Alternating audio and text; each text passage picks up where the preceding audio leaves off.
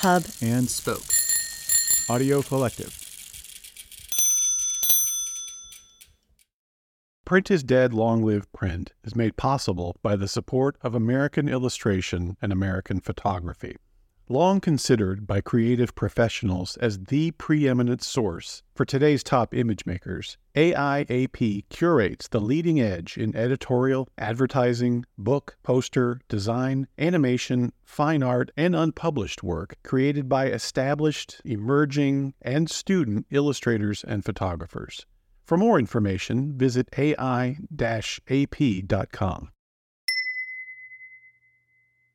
I still worry sometimes when the design of anything is so successful that whoever the boss is will start to believe that what the designers are doing, they're just doing for the sake of awards and for the sake of design and not on the same mission as everyone else. So I don't know if that's what was starting to happen a little bit then, but just the time was changing and Fred wasn't really up for going in the direction that it was heading and it needed a new voice. And I knew that I had to do something totally different, that I didn't have another magazine in me at that moment because I felt like I had the best job ever. And how am I going to top this? And I needed a good scare because I was starting to coast.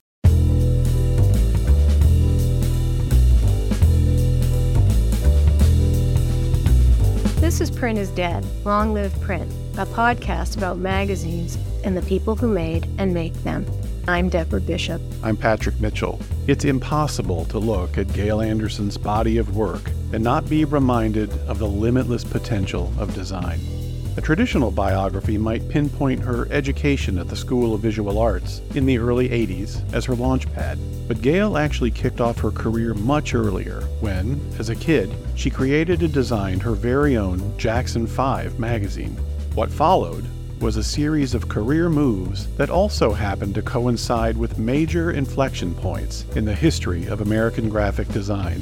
After SVA, where she was mentored by Paula Scher and Karen Goldberg, Anderson accepted her first job at Random House, where Louise Feely was reimagining book cover design.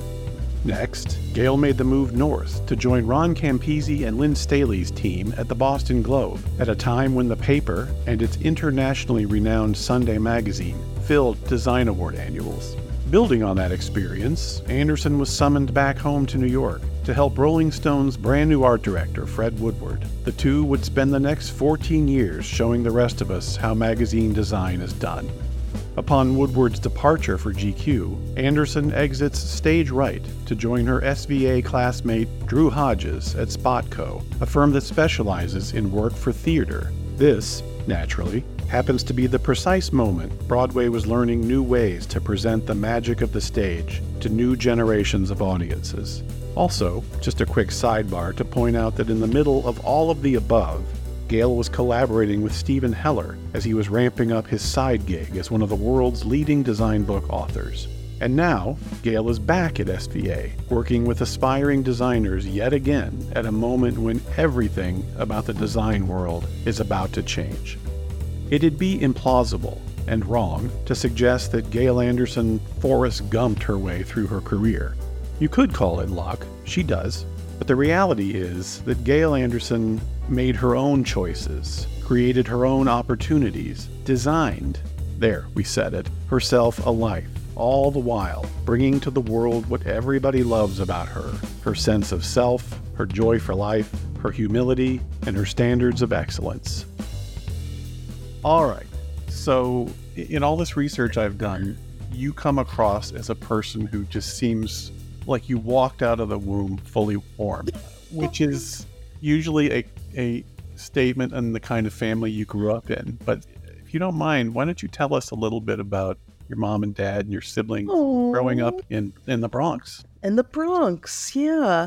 Yeah, my family's from Jamaica in the West Indies and came to the Bronx. We were the first family on our block of color and got a lot of resistance to our presence. And I don't think of my folks as pioneers, but in a way they sort of were, and they rolled with it. And as kids, my sister and I didn't realize that something was different, but we kind of kept to ourselves a bit. And I think the neighbors soon realized that we were harmless and that we kept our house as, as nice as everybody else. My father mowed the little strip of grass out front. Our next door neighbors, we had a shared driveway.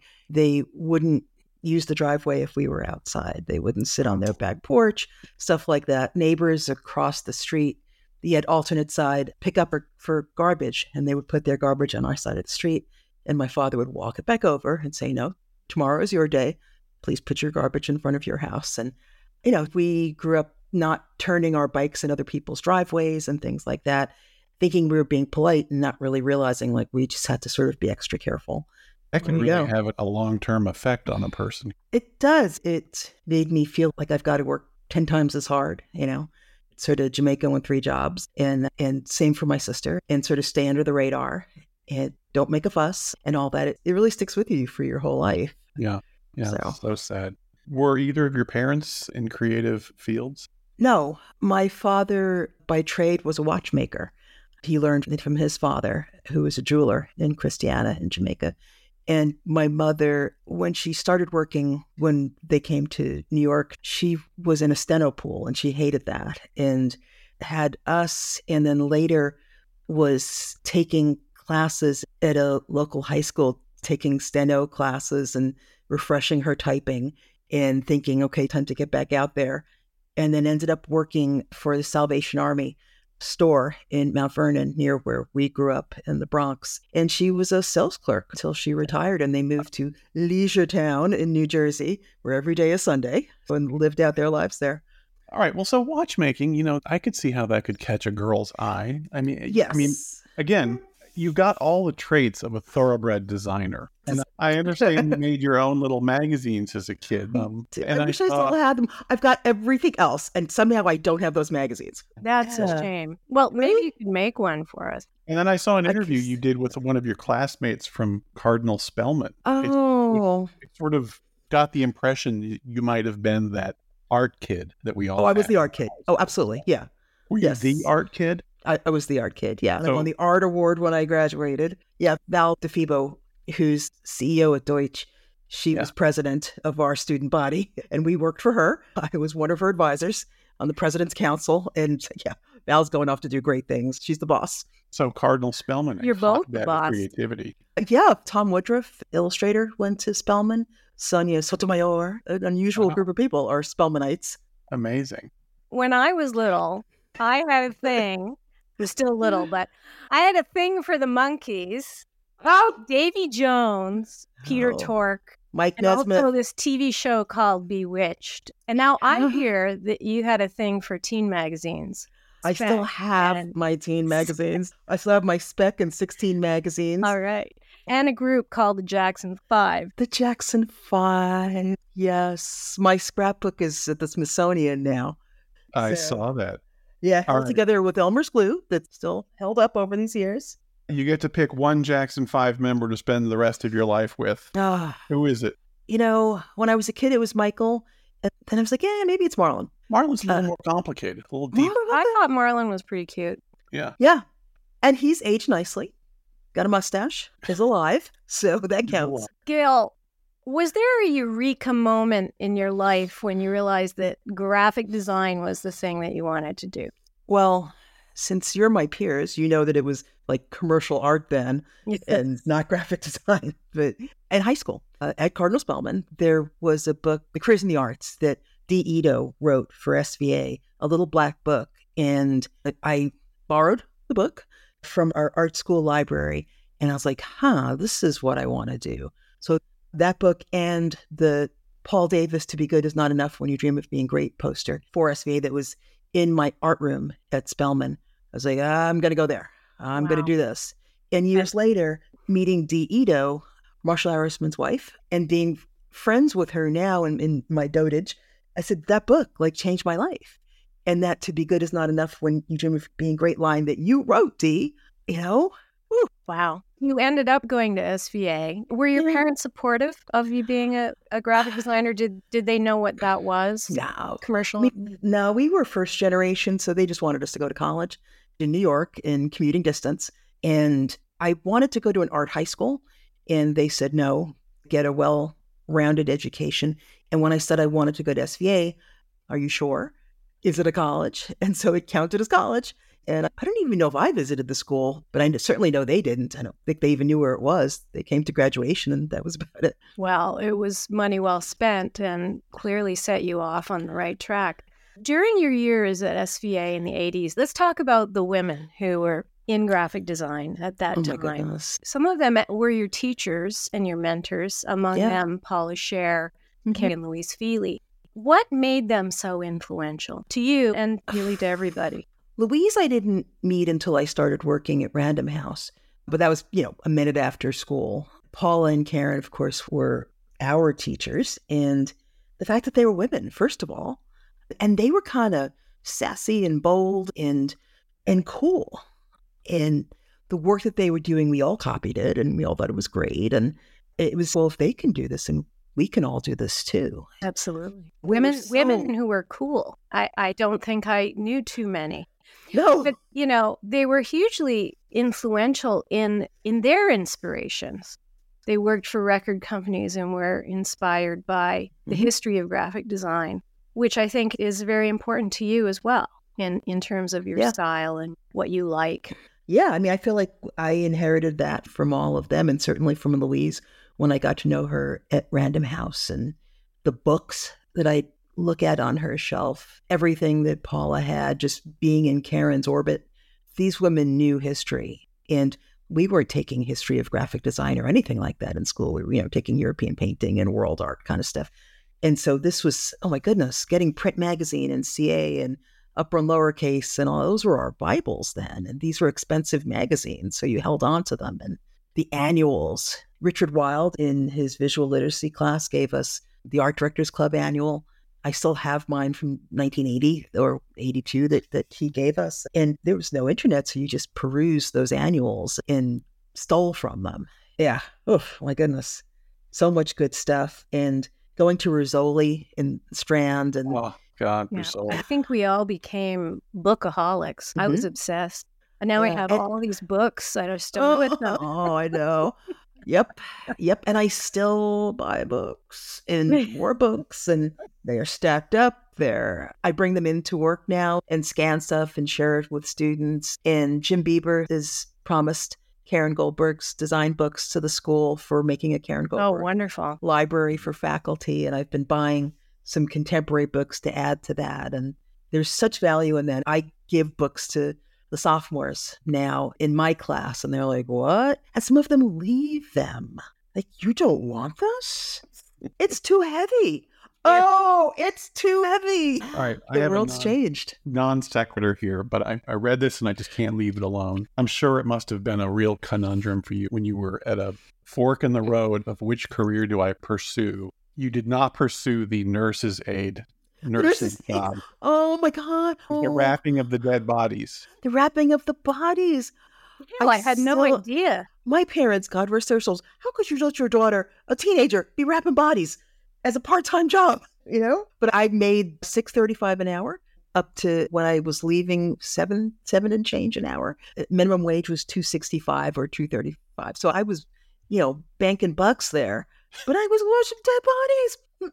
If that was me, I'd still be washing my hands every 5 minutes. There was no Purell back then. But I knew from that experience, those years from junior year in high school right to the end of college, I am never going to work that hard again. Physical labor. I enjoyed what I was doing in school. I would sit in the break room and do my work, and people would come in and say, yeah, you study hard and get out of here and go out there and all that sort of stuff. It was very inspirational.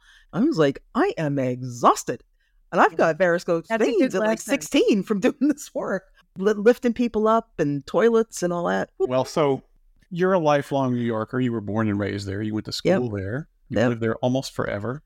Almost forever, yeah. I want to talk about Boston. You went to work at the Globe, the Boston Globe, in 1985. Can you talk about what it was that drew you here? Let me preface that by saying the Globe was kind of a design thing back then. I've been looking in a lot of old design annuals, and the work Ron Campisi was doing at the Globe magazine was super influential. And so that's what started it. But then, all of these people that I'm about to name passed through the doors around the time you were there. Ron Campisi, obviously, Lynn Staley, you, Richard Baker, Terry Capello, and others I maybe don't remember. But I'd love to hear what drew you to Boston and what that experience was like. I wanted to work at a magazine when I was in school and ended up at Random House as my first job and was really enjoying it. And Terry Coppell got in touch and said there was a job in Boston that Ron was looking for someone.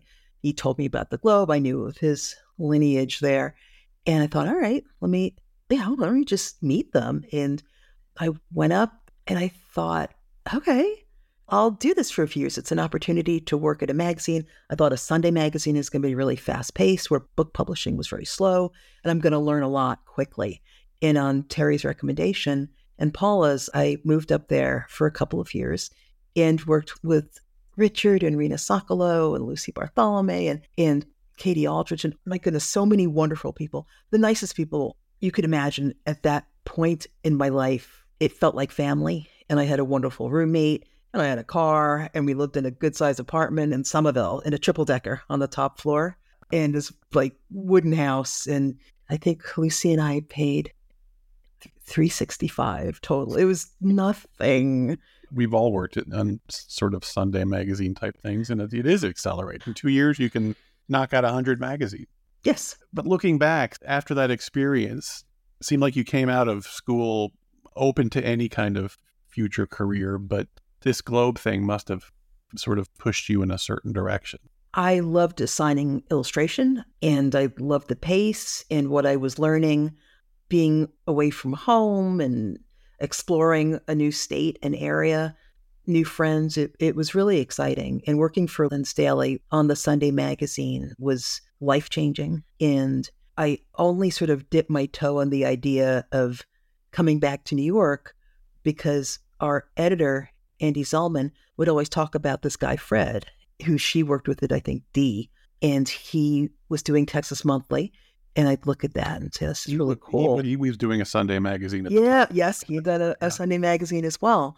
And she said, you're very much like him, and you would like him. And then he was doing Regardies, and I subscribed to that. And it's like, this guy does great stuff. And one day I saw the George Harrison cover of Rolling Stone. It's like, well, this looks different. And I was like, it's that guy again. It's Andy's friend, Fred. And I said, I'm going to reach out to him and see if he'll look at my portfolio. And I had slides made, 35 millimeter slides of all my Raggedy Globe stuff, and sent like pages of it. I had so much work because I'd done so much in the couple of years. And I can't believe I did that. And I called one evening and nobody else was there. And he picked up the phone because he was young and naive enough. And he was like, hello at night. And he was like, this is Fred. And I explained I was Andy Zellman's friend.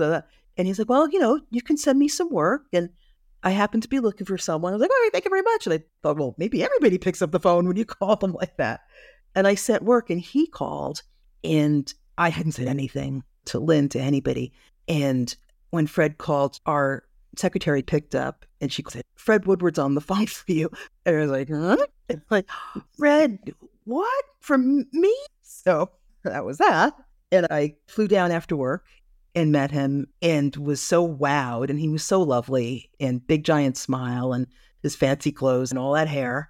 And he didn't hire me, but he kind of left me hanging for quite a long time. And of course, I assumed while I was waiting that he was going to hire me. So I was like racked with, what am I going to do? And meanwhile, nobody's calling me, but I've kind of figured all this out and up all night. And so finally, I'm calling him. And finally, I just sort of gave up. And I was going on vacation with my roommate and her family. And he called my house and said, well, I had to go with somebody else who's more experienced because I'm still new and I can't take on somebody junior. I'm out the door going to Maine. I was like, all right, good luck. Bye. I had given up at that point. I was like, oh, that was nice of him to call me back, but I'm going on vacation now. And didn't give it any more thought. Joined the gym. I'm going to change my life. And he calls a couple months later, says, well, things have changed.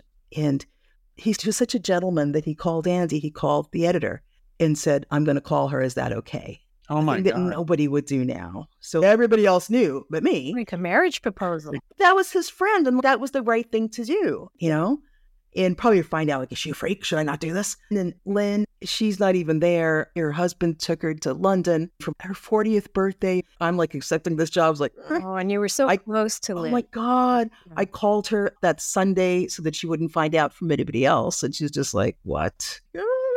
talk to you on Monday. Bye. Very kind of you to give Fred a couple months to change his mind. No, we'll catch that Gail Anderson wave. So then I get there, and he has no place for me to sit. I spent the first couple months in his office with him because there was somebody freelancing who was my old roommate from school, and she wasn't going anywhere. So like, where am I going to sit? Well, you can sit with me. I was like, we have two strangers making small talk for months.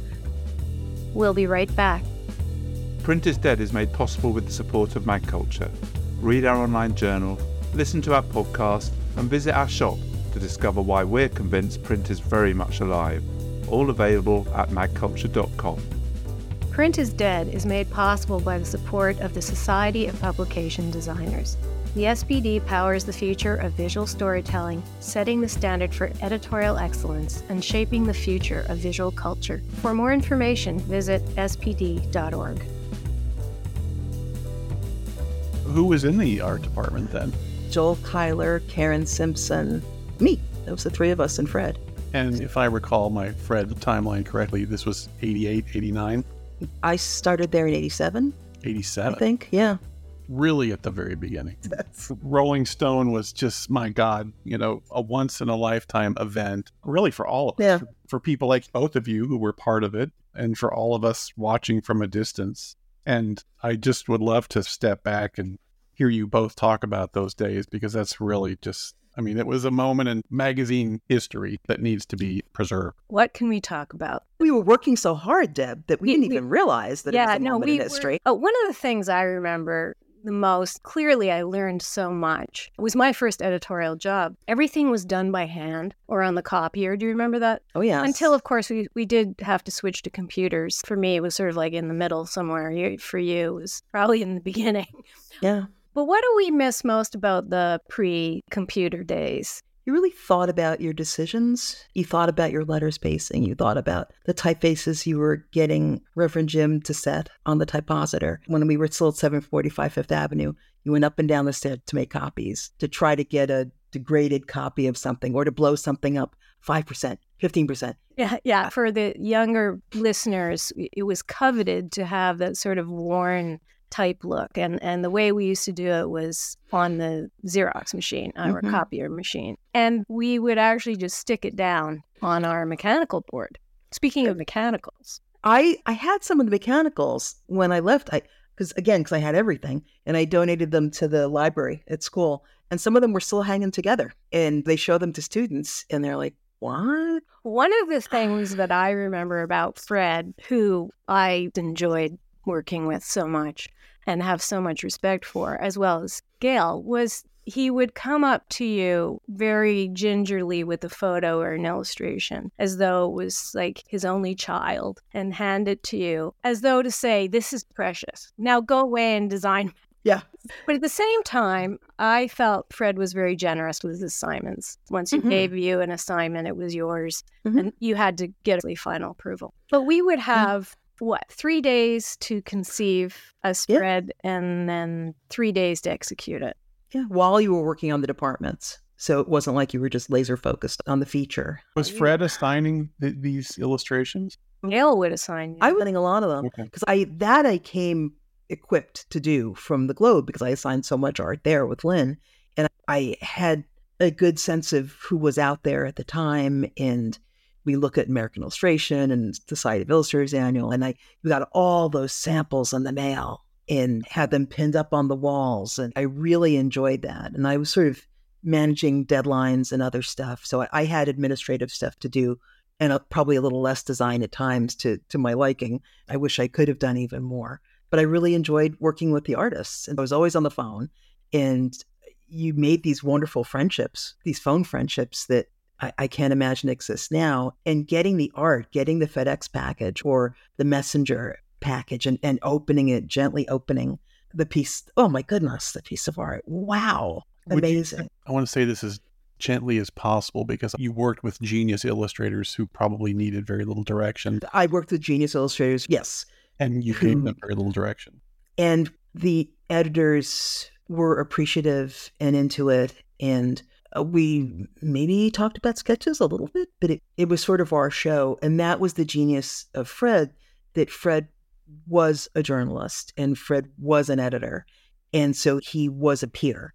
And we all learned that and took that into our careers later, that we weren't subservient, we were equals. And we had opinions and we had questions. And that came from Fred writing headlines, just being really involved. And, Deb's made a whole career of being a collaborator in magazines. So, yeah, that was Fred. For me, that was Lynn Staley at the Globe, the same kind of like, why don't we do this? And it was never, this one's in charge. We're just making it. Remember AIGA Graphic Arts Weekend, where you would get studio visits with art directors? It was literally on a Saturday and a Sunday, and you would pay a fee to come to New York, and you'd get 3 studio visits over 2 days. And my first studio visit was to Fred, so I came to the Rolling Stone office.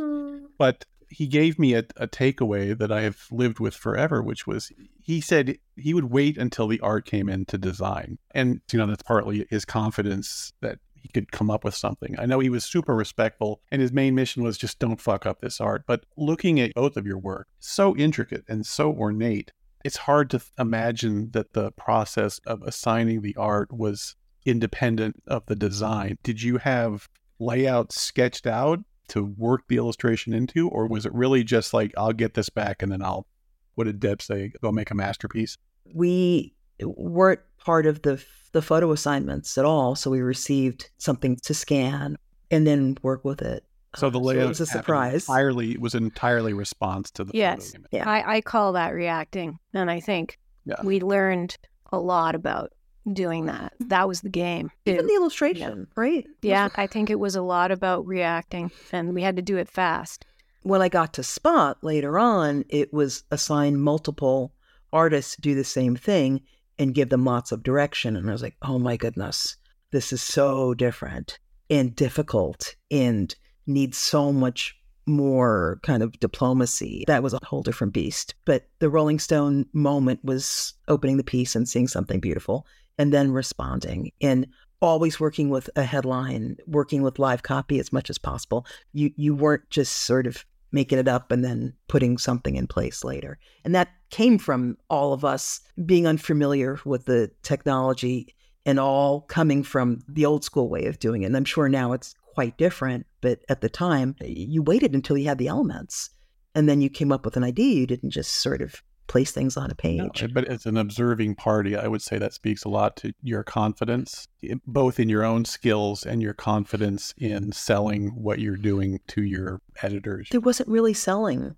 Yeah, we didn't have to. Yeah. Right? I mean, we're so lucky. Yeah. Fred did any selling, if there was any selling, but they trusted him, and that was his job. The visuals were his job. The one thing I will say about Rolling Stone design, which I think you would concur, Gail, was that we had a very strong format in the Oxford rule. So we could play. Almost anything would be fine within those parameters, within that Oxford rule. You still knew you were in Rolling Stone. And it was such a strong brand framework that we could really play within. So oftentimes our type was separate. It was much harder to create a sort of seamless spread where you were reacting to the photograph. And we did that all the time, but oftentimes we could have a sort of a separate type piece opposite something else that was in that rule. They became posters, Yeah. In addition to the incredible photography, illustration, typography. I mean, you guys had all of this custom type done. I know you worked with a lot of outside people, but you probably did a lot in-house too. Unbelievable. I know. Who's got the energy now? What were we thinking? I know. And a lot of times in person, and Gail dealt with them. Do you remember our visit from Jonathan Heffler, Dennis Ortiz, Lopez, like 19, and illustrators? In those days, there was no internet to send your artwork over. Do you remember Philip Burke sending his piece? Oh my goodness! Or walking it in, if it was from Buffalo. And part of the joy that Gail was talking about was opening up the FedEx package, right? Yep. I remember meeting Marshall Arisman for the first time and him telling stories about being a witch. And I'm like, who is this man? Fred, what? And Paul Davis coming to the office, and like these legends were coming in, and Fred would always like, oh, you got to meet, like, what? That was so cool. It was like a renaissance, Rolling Stone was ground zero for magazines. So great. The one thing I remember, though, that has nothing to do with any of this, was we were still in the old office. Deb, were you there then? Maybe not. David Cassidy came to the office, and all of us of a certain age, and we were kids, but we were all of a certain age, and he came in, and people were like, who's that? We're like, it's David Cassidy. And he was so tickled that we were just like, oh my God. Now, of course, people would have their phones out. I remember John F. Kennedy Jr., and we followed him around. I mean, he came in for a visit, I guess, when George, his magazine was just starting. Yeah. And he came in, and yeah. Like you hold up some paper and go like, I'm going to go down the hall. And one time, Madonna came in, but I, unfortunately, was on vacation or something. I missed it. Well, this is before all of our time, but if you read either Jan Wenner's book or Sticky Fingers, the non-Wenner book, there's a great story in there about Annie Leibovitz shooting David Cassidy nude for a cover.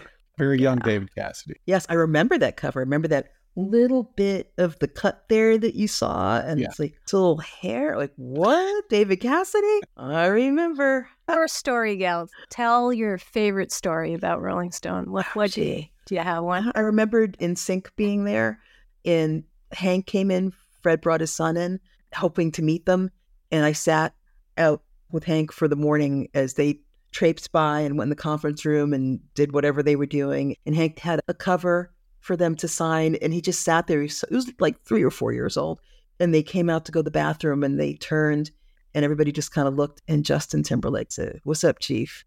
And Hank was just like, "What?" And then when he came back from the bathroom, he made the rest of them stop and sign autographs for Hank, and that was so sweet. "What's up, Chief?" Gail, a lot of us, again, watching on the outside, it seemed like if and when Fred ever left, that you would be the obvious choice to step in there, but that didn't happen. He left, and I knew my days were numbered. It was going in a different direction. The real estate was getting smaller and smaller for what we did, and Jan wanted to sort of be more of a newspaper, and all the fancy stuff was kind of done. So I knew my days were numbered. Rumors that Jan was maybe a little threatened by the massive success of the design of Rolling Stone. I still worry sometimes when the design of anything is so successful that whoever the boss is will start to believe that what the designers are doing, they're just doing for the sake of awards and for the sake of design, and that they're not on the same mission as everyone else. So I don't know if that's sort of what was starting to happen a little bit then, but just the time was changing, and there wasn't the real estate to do the big openers, and Fred wasn't really up for going in the direction that it was heading. And I only knew that direction, so I wouldn't have been able to do anything else. And it needed a new voice. So it wasn't a matter of promoting. I had 14 years, right? I've been there 14 years, and I was done. And I knew that I had to do something totally different, that I didn't have another magazine in me at that moment, because I felt like I had the best job ever. And how am I going to top this? I need to just try something else, because I have no obligations, and let's see what doing something else is like. And I put that out there into the world a bit, and something wonderful and exciting happened that challenged me and scared me. And I needed a good scare, because I was starting to coast, and going into a new job where you have no reputation to precede you, that it's sort of starting over, was really hard, but was what I needed. And working for a classmate, at first I thought, well, this is going to be weird, but it turned out to be okay. Before we leave Rolling Stone, maybe a bit inspired by Jan's recent implosion, would you say women have been treated fairly or been given the same opportunities? It has come up often in our podcast, and Deb has talked in the past about women being stereotyped in terms of what kinds of magazines they can design, which is incredibly unfair.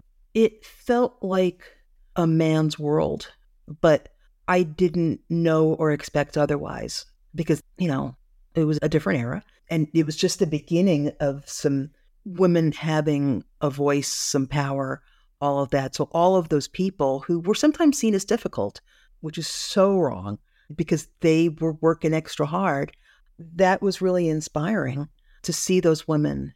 And looking back now, it's like, wow, in my own little way, I hope I was, as the years progressed and I got older and older there, that I was one of those to an extent.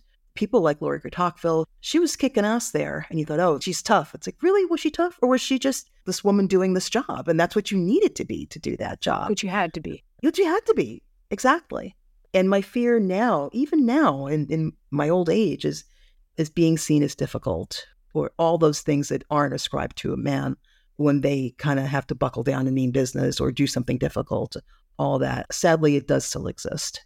It's unusual in creative work where you are in a real way in communication with the audience. You're actually putting things out there to get a response. People are absorbing your work in their daily lives. Did that figure into your calculation for the next phase of your career in terms of doing work maybe a little bit more in a vacuum? Maybe what part of the joy of your work was that knowing that it was going into people's mailboxes, real people around the world, directly to them? I loved that the magazine was out there in the world. When I was at the Globe, Ron would say it's fish wrap, and we'd sort of giggle. And then I was getting off the tee and walking I was in Dorchester, and I saw the magazine on the ground. And then I was on the Green Line going home from Brookline, and I was like, wait, this is my Sunday magazine's on the ground again. And I was like, this really is fish wrapped. And you look at it on Sunday and then you get rid of it. And that was like, I can do whatever I want because this is so ephemeral. And because Rolling Stone was every 2 weeks, it was sort of the same thing. We were just cranking, and you didn't really have time to sort of sit back and think about this. You did it for a few days, you put it out. Some of them were great, some of them weren't, but they came and they went. Doing books and other things that sort of live forever, you're like, oh God, I'm going to live with this mistake for a long time. But the magazines just came and went, and it was on the super calendar paper, and I love that I didn't have to think about it too hard after the fact. And your mistakes went away and you tried something new. You just kept learning and learning. We'll be right back. Print is Dead is made possible with the support of Issues Magazine Shop. Much like this podcast, we exist to celebrate the people and projects keeping print alive. We sell a mix of independent and commercial titles from around the world, shipping globally from our retail shop in Toronto, Canada. Visit us online at issuesmagshop.com. Stack, the independent magazine club, delivers a different publication every month to our subscribers all around the world. You never know what we're going to send next, but you do know it'll be a beautiful, intelligent, independent magazine that deserves a place on your shelf. We'd love to start sending something your way, so go to stackmagazines.com to sign up and start receiving a surprise magazine every month. So you left Rolling Stone and you went to SpotCo, which was a really amazing agency that focused on design for the entertainment business, especially Broadway. I saw a video of you talking about SpotCo, and in the video, they taped you walking through Times Square. Oh, yeah. I did that for posters. I'm just killing the question I just asked because that exemplified how you can be in the middle of your own work out in the real world, although those of us who aren't on Broadway don't see it. But what was it about SpotCo that felt right after leaving Rolling Stone for you in your next phase? It seemed like, who would say no to making posters?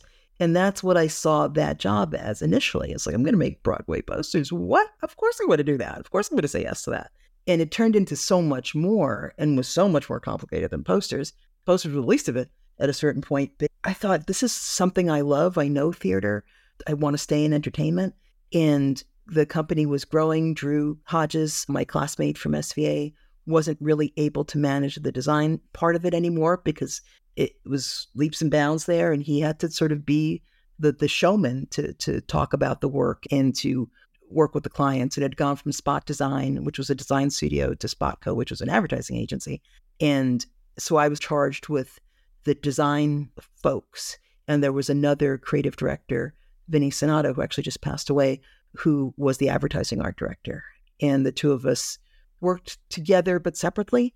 And he and his folks took what the designers made and then did the advertising. But Drew learned that the money was in the advertising and not in the design. And it was brilliant. And I saw so many shows. I visited so many interesting places. I learned so much. I had my work ripped to shreds by so many producers and had the designers' work ripped to shreds and had to learn how to defend the work and how to be polite to those I wasn't that fond of. And I saw Drew present work to clients and I was like, Where'd you learn to do that? It was brilliant. And he was so gifted at that. And I thought, I can't do that. Like, this is going to take years. And he invested in me and eased me into that part of the job. And I was never great at it in the end, but I could get by, and the clients liked me and trusted me. And so that was good. And there were some really wonderful people, but also some very difficult people. And after years of the Globe and all my wonderful friends, and then Rolling Stone, where everybody was like, we're all doing great stuff together. And then this was like, wait, like, I have to defend this?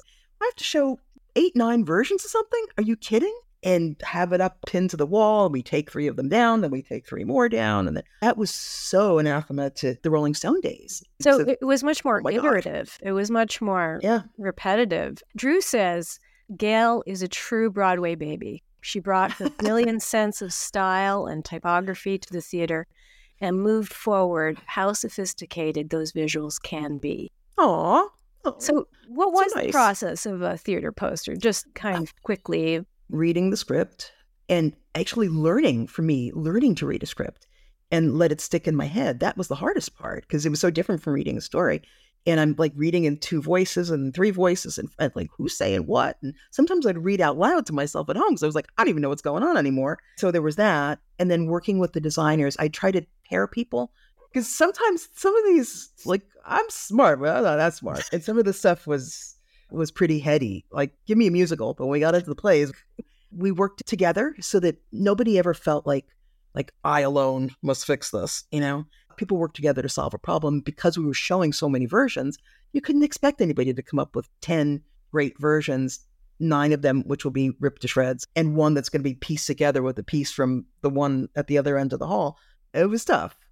And there were so many comps and so many good comps. And we would keep the comps like, let me save this idea because I can try it again at some point.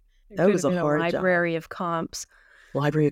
Yeah. That was a hard job. But I learned so much. But I also learned why people stay in their lane and go from magazine to magazine or whatever, because making the shift is really hard. When I was at that farewell for Fred at SPD, people were like, you're so smart. You got out of this. How did you know? You tried something else? It feels like you and Paula maybe started this theater poster situation at a similar time. Is that true? Well, no, she started it. Started the groovy stuff with the public. And she'd even done something that transferred from the public to Broadway. But I had to redo something that she'd done that they didn't want to use for Broadway. And I was like, oh, no, thanks. And I have to write her a letter. And that was a little scary. I'm not a historian of Broadway theater design, but it seems like that was the beginning of a new way of creating, designing. Oh, yeah, definitely. Yes. Oh, yes. And there were just a few people who did the posters. Guy Fravor, a name that always popped up. And things were very glossy. And the stuff that Spot was doing was not as shiny. And that was very appealing to me. And one could draw the conclusion that you sort of brought editorial thinking to that kind of work. Yeah. Storytelling. Yeah. But all of a sudden, I had these bigger budgets to work with and so many people to please. And that was very different. And time, all of a sudden, with the magazine, there wasn't time to do it over and over again. And with this, it was like, well, let's go back and spend a week. Oh, my God, really? And just get somebody else on board to crank out the 15th version of something. And, these were new ideas, not just a little tweak to something. And it was a great lesson and something that I do in school now. It's like, we're going to do lots of these.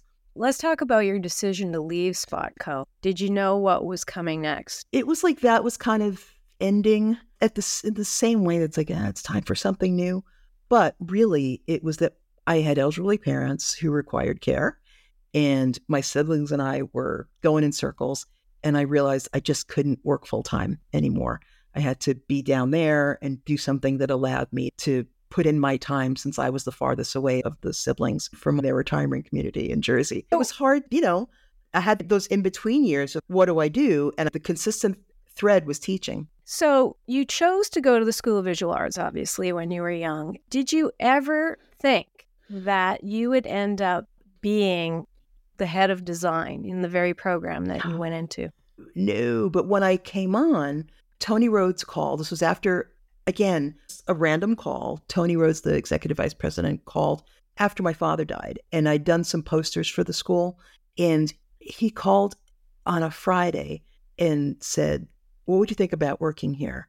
And told me the salary to run the design studio for the school. He said, just give me an answer on Monday. I was like, wait, what? And the next week I went to talk to him. I thought, you know what? Like, why not? Again, like, let's just try something totally different. And once again, I was lucky that it turned into something. But I never thought about Richard Wild's job. I was running the studio and enjoying that and teaching. And again, you have that moment like, I'm going to join a gym and and then life changes again. The gym goes out the window. That's the first thing to go, of course, is the thing that's good for you. And people thought, oh, well, Richard's going to retire. Gail's the successor. It's like, no.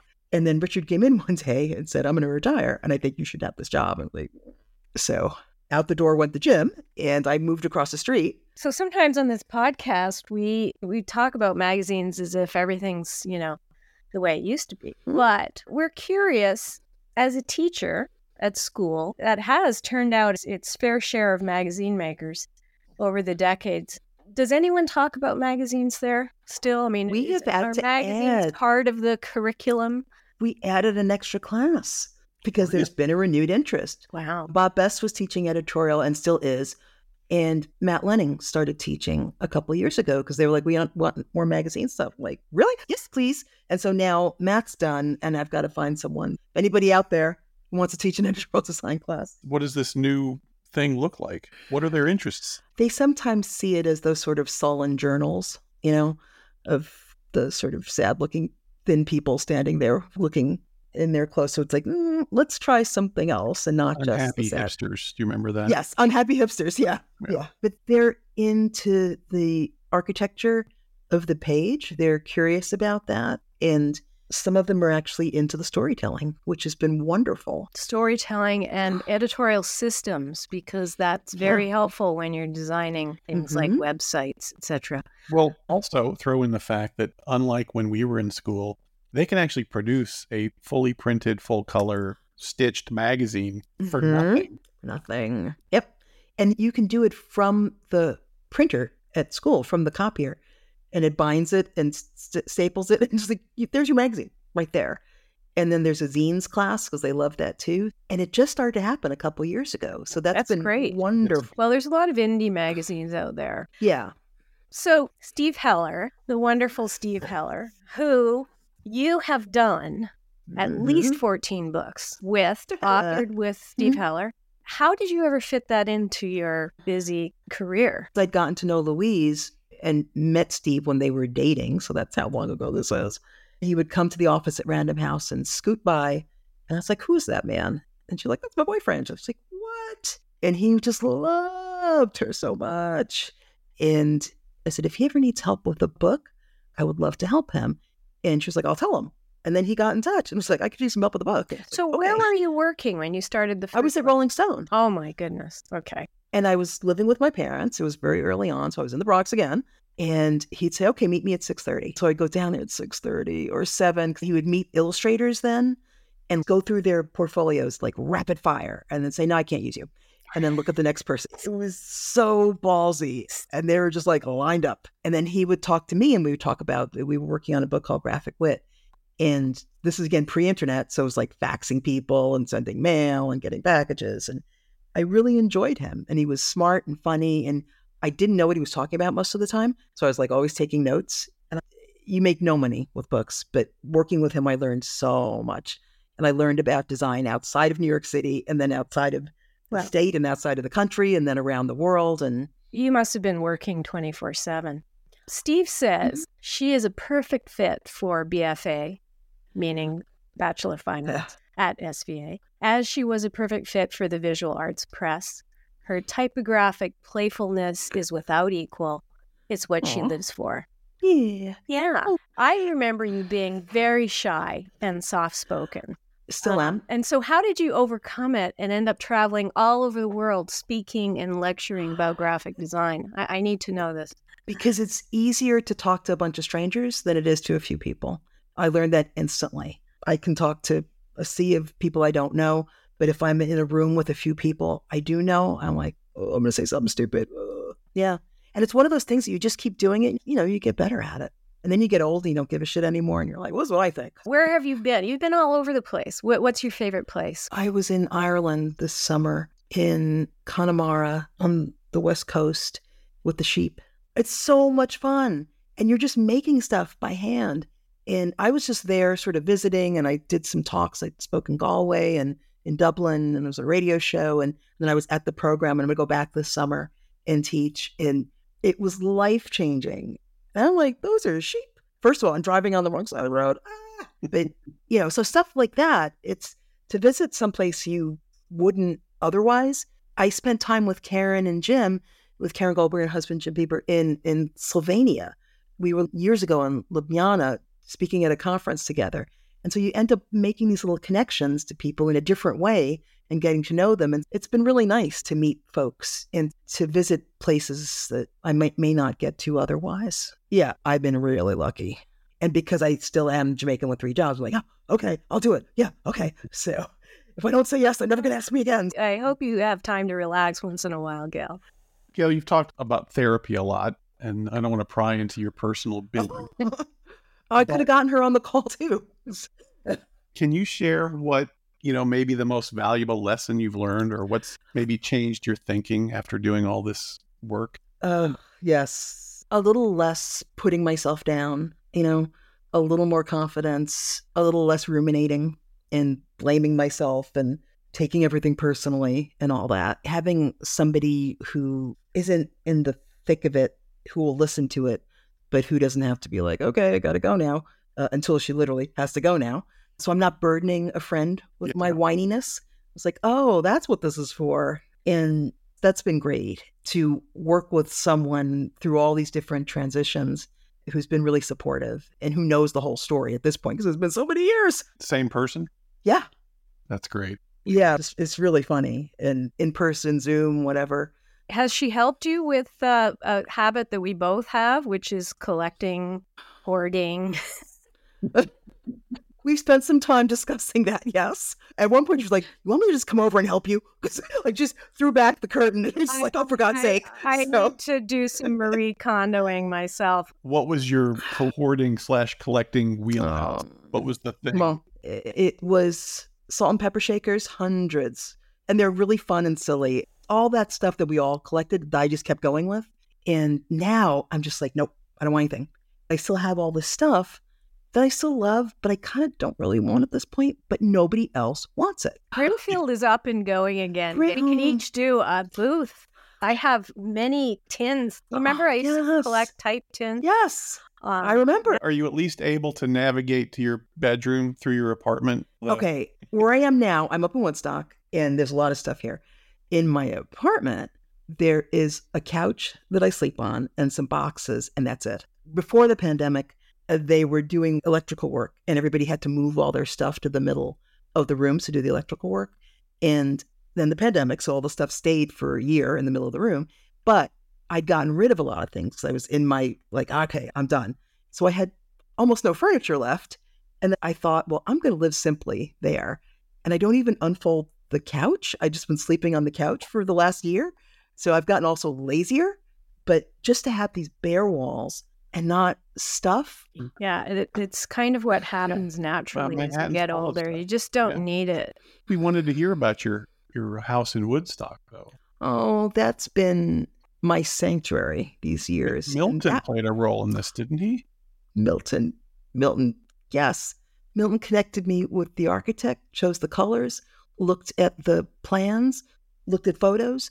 This was, here's what you're going to do. And I was like, okay. Wow, Gail, little known fact. Yeah. And I remember sending him pictures because I was mocking up colors in Photoshop. And he's just like, no. And he never came over. Was Milton in Woodstock too? Yes. Milton was the other end of the road on 50 acres or something with this Italian sign. And I would go there. And he sold that house to downsize and bought a smaller house, of course, a beautiful house, and had that renovated. But we would have lunch sometimes. And he said, well, I'll be dead soon. So I'm going to give away all the stuff. I was like, oh my God, not I'm dying. I'll be dead soon. And so he was giving away all the stuff. And right before he died, gave me a couple hundred posters to give out at school. And these were on foam core, some of them signed, some prints. I was just like, yes, give them to faculty. So I've been giving away Milton posters for the last couple of years. But I have to do you know who this is? Do you know? I'm not giving it to you unless you take care of it. I hope the kids appreciate that. No, not the kids. Faculty, not the kids. And I've been framing some of the really rare ones and hanging them at school. But yeah, he made all the choices and I just went along. What a neighbor to have. Right? We're going to get to the big question in a minute, but I sort of want to wrap it up here by saying, you really lived a design life. It's so awesome to hear about and to learn about. What is the one thing that you've made that you're the most proud of? Both the biggest and smallest thing was the postage stamp in 2012 that was released in 2013 for the 150th anniversary of the signing of the Emancipation Proclamation. That was so cool to again do something that so many people saw, because my world had gotten a little smaller and then it got bigger again by having a stamp out there. And since then, I started serving on the Citizen Stamp Advisory Committee for the Postal Service. And I just came back from Des Moines, where I was judging the federal duck stamp competition. And so I have turned into this philatelist late in life. I have a new vocabulary word. Yeah, can you translate that? I'm a stamp person. That particular stamp had so much extra meaning. Yeah, when I got the call to do that, I just you want me to come down to Washington tomorrow? It was just it was the thick of the worst of dealing with my parents. And I left them in Leisure Town and gone on Amtrak and gone down to DC. And the one thing that Antonio Alcala, the art director, said was, don't do type. I was like, wait, what? Yeah, I can't really do anything else. And then I did type. All right. Our tradition at the end of our Print is Dead episodes is to ask the Print is Dead $1 billion question. And that is that a very rich person, take your pick, Warren Buffett, has an offer that you can't refuse. He wants to give you a blank check, but with one caveat. You have to use it to create and launch a print magazine. I have to take my money to launch a print magazine? What? Yeah, well, it depends. When does it become your money? That's a good question. Well, it just did. What would you make? What would I make? Well, I kind of want to bring back Spec 16. Can I bring back Mad Magazine in all its glory? Can I use my money for that? Mad Magazine affected everything, just, yes, please. A combination of Spy and Mad, that would work for me. For more on Gail Anderson, visit her website, gayleecurl.com, or follow her on Instagram @gayleecurl. If you'd like to connect more deeply with our guests, be sure to visit our website where we have complete transcripts of all our interviews, along with portfolios, archival photos, links, and other great information. Visit longliveprint.co/interviews for more. In other news, we've got swag. Yep, you can get Print is Dead merch on our site at longliveprint.co/shop. All purchases go directly to supporting the podcast. Check back often. We're adding new stuff all the time. And finally, make sure you subscribe to our newsletter by using the form on our homepage. It's the best way to stay up to date on all of the Print is Dead news and to receive advance notice on the latest episodes. Print is Dead, Long Live Print is a member of the Hub and Spoke Audio Collective, a nonprofit association of audio storytellers dedicated to promoting and sustaining high-quality independent podcasting, including Out There, a podcast that explores big questions through intimate stories outdoors. The race is called Infinitus, but in my head, I call it Infinitis, like an inflammation in your infinity gland. That's journalist and runner Jordan Wirfs-Brock, and in this episode, she explains to Out There host Willow Belden why not finishing a 500-mile race through the Green Mountains of Vermont turned out to be one of the best things that ever happened to her. You can hear the whole story at OutTherePodcast.com and learn more about Hub and Spoke at hubspokeaudio.org. Print is Dead, Long Live Print is made possible by support of listeners like you. If you'd like to contribute to keeping the podcast going, there are 2 easy ways.